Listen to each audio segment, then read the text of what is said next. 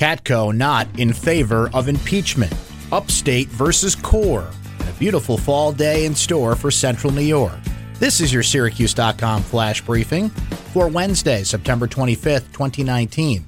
I'm Brent Axe. U.S. Representative John Katko blasted House Democrats for deciding to move forward Tuesday with an impeachment inquiry against President Donald Trump without stronger evidence that the president abused powers. Katko said Congress simply doesn't have enough information yet about a complaint filed against Trump from a whistleblower in the U.S. intelligence community.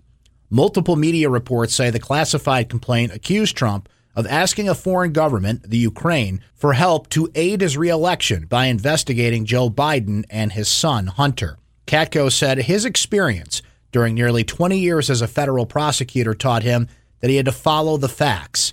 But he said it's premature to know if the facts will rise to the level of impeachment. A car crashed through a brick wall and came to a stop inside of a Syracuse nursing home Tuesday morning. The accident at Bishop Rehabilitation and Nursing Center at 918 James Street was reported at 9:44 a.m. according to Onondaga County 911 dispatch. The Syracuse Police Department, Fire Department, and American Medical Response were called to the scene.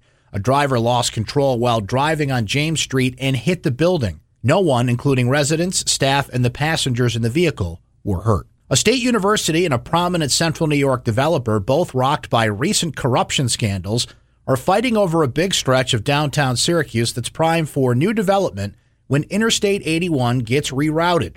Their legal battle in state Supreme Court may finally determine the fate of Kennedy Square. The vacant 8-acre patch of land has lain dormant for a decade despite grand promises of development from state officials and their private partners. Upstate Medical University and Core Development, who previously joined forces to develop the land, are now in a bitter split in fighting in court over control of the property. A mostly sunny and pleasant day in store for Central New York. Get out there and enjoy it. The high should be about 78 degrees with a low down to 60 tonight. That's your Syracuse.com flash briefing for Wednesday, September 25th, 2019. I'm Brent Axe. Have a great day, everyone.